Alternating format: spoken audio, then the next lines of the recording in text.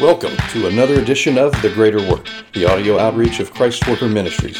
Listen in as experienced employee and minister, Sean Gibson brings biblical insights to help you worship God both in and with your labor.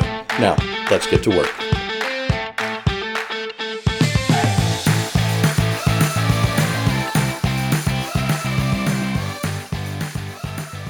When God calls you from the vocation that you're currently in and into something new, He will bring you through a process of discovery, training, and personal development along the way. It's not going to be an overnight process, and frankly, it can take weeks, months, and even years really to get you where you need to be. During this process, God will demonstrate His involvement in our development by placing us in situations that frankly will require His hand of provision to get us through, all without using our own career experience and know-how. As the expression goes, where God guides, He provides. When God is guiding us through a season of, let's say, career change, He will give us the resources required to do so, even when we can't see it with our own eyes. In our last episode of the Greater Work podcast, we discovered how Jesus demonstrated God's ability to provide by utilizing fish and fishing for the disciples. And again, this was a potent teaching tool, as 4 of the 12 disciples were professional fishermen. And then, as you'll remember, out of the 4, 3 became the predominant influencers for the group. Using fish and fishing as a reference point helped the disciples to understand what Christ was doing. It was in their wheelhouse, and frankly, they understood what He was saying when He said anything that dealt with fish. Today, we're no different. When God is working in our hearts, He will teach us about provision through situations that you and I know and understand. And it's through these situations that we can learn His love, His care, and also His desire to provide for us. As we read in Hebrews 2:17, Jesus had to be made like His brothers in every way so that He could become merciful and faithful as a high priest in His service to God. Because Jesus is fully human and walked among us, He understands how to approach us on our level and relate to us through the things that we understand and know.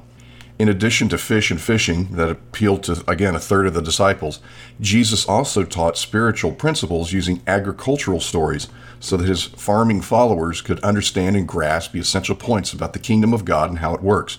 Because all callings and vocations are unique and customized to the individual by God, Jesus meets us where we're at and then brings us to where He wants us to be. After Jesus taught the disciples on their terms, little by little, He elevated them to new levels of understanding concerning God's kingdom without the use of common concepts like fish and agriculture. In this next stage of calling development, He built on the concepts that they had embraced and then empowered them to apply what they had learned. Let me give you an example of it.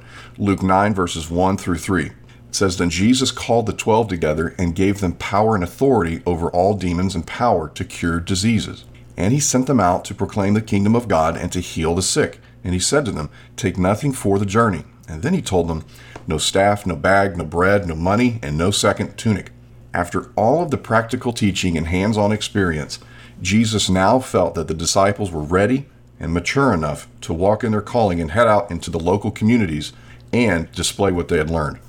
Similar to taking the training wheels off, Jesus helped them ride out what they had learned on a Little League level, thankfully, before sending them out into the world, as we'll see in the book of Acts. And so it is with us.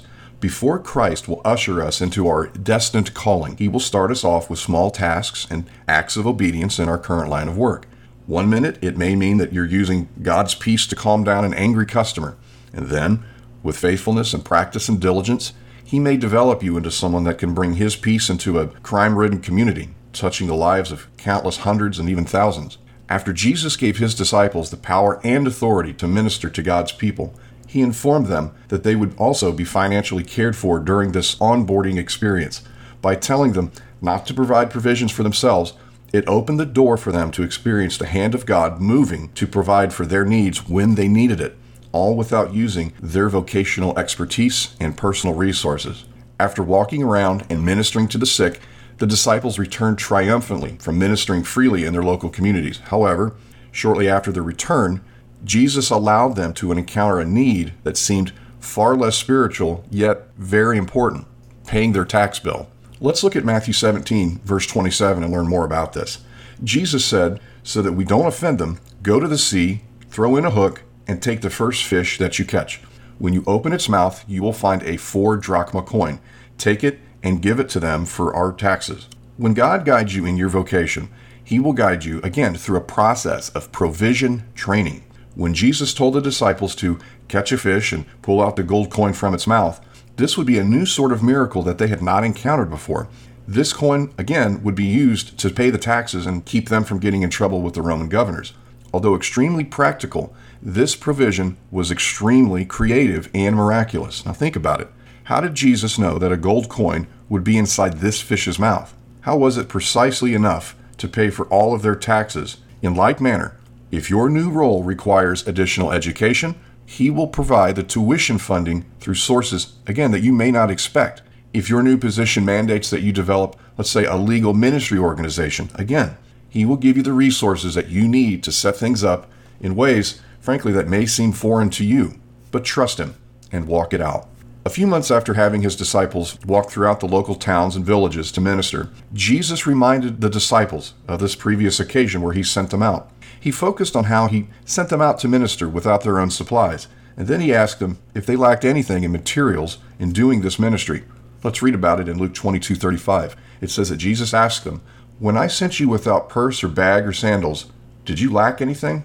"Nothing," is what they answered. The response from them were all a resounding, "We lacked nothing." My friend, when God comes to you and begins sharing with you that He has a plan for your life, we all get excited. Unfortunately, too many people back down and get scared and frankly don't allow God's plan for their vocation to come to fruition because of fears of not having enough and not trusting Him for provision. Rest assured, when God calls you to do something, He's not going to throw you to the wolves without proper resources. This is especially true if He calls you to leave your current career and move towards something different. He will walk you through a process that will help you to understand that 1, He is God. 2, He loves you, He has a plan for your life, and finally, He will walk with you when you walk out that calling, and He'll even include providing for your financial needs. When God spoke to Joshua on assuming responsibility for the nation of Israel just after Moses' death, this is what He said, "Have I not commanded you to be strong and courageous? Do not be afraid, don't be discouraged, for the Lord your God is with you wherever you go." My friend, be strong and be courageous. Lay aside the dreams and desires of others for your life and career, including your own. Instead, follow the plan and calling that God has destined for you. While it may take weeks, months, or even years to walk out, trust Him and embrace the process. He will provide for you what you need to fulfill His plan, even if it's outside the confines of your current job. Thanks for listening to The Greater Work, a Christ Worker Ministries podcast. The Greater Work is supported by hardworking listeners just like you. To learn more about Christ Worker Ministries and how you can become part of our growing outreach, visit christworker.org.